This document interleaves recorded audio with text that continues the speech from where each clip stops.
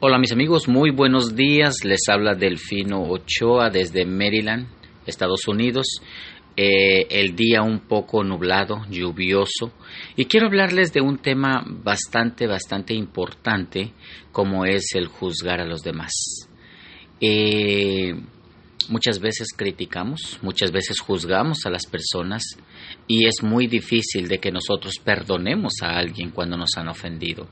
Hay un pensamiento bíblico en San Lucas, eso se encuentra en el capítulo 6, versículo 37, dice: no juzguéis y no seréis juzgados, no condenéis y no seréis condenados, perdonad y seréis perdonados.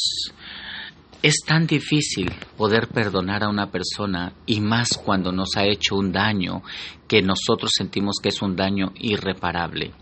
Mi consejo en esta hora es de que el perdón no es para la persona, sino es para ti, para que tú te sientas bien, para que tú vivas mejor, para que tú no te enfermes.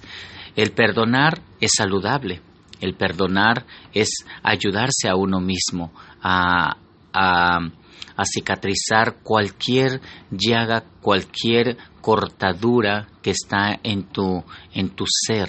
Eso te ayuda, eso te alivia.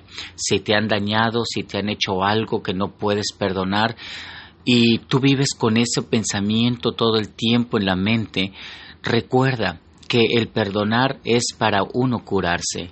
Queridos amigos, fue un placer poder ayudarte en esta hora. Cuídate, que Dios te bendiga, como siempre tu amigo Delfino Ochoa. Hasta la vista, bye.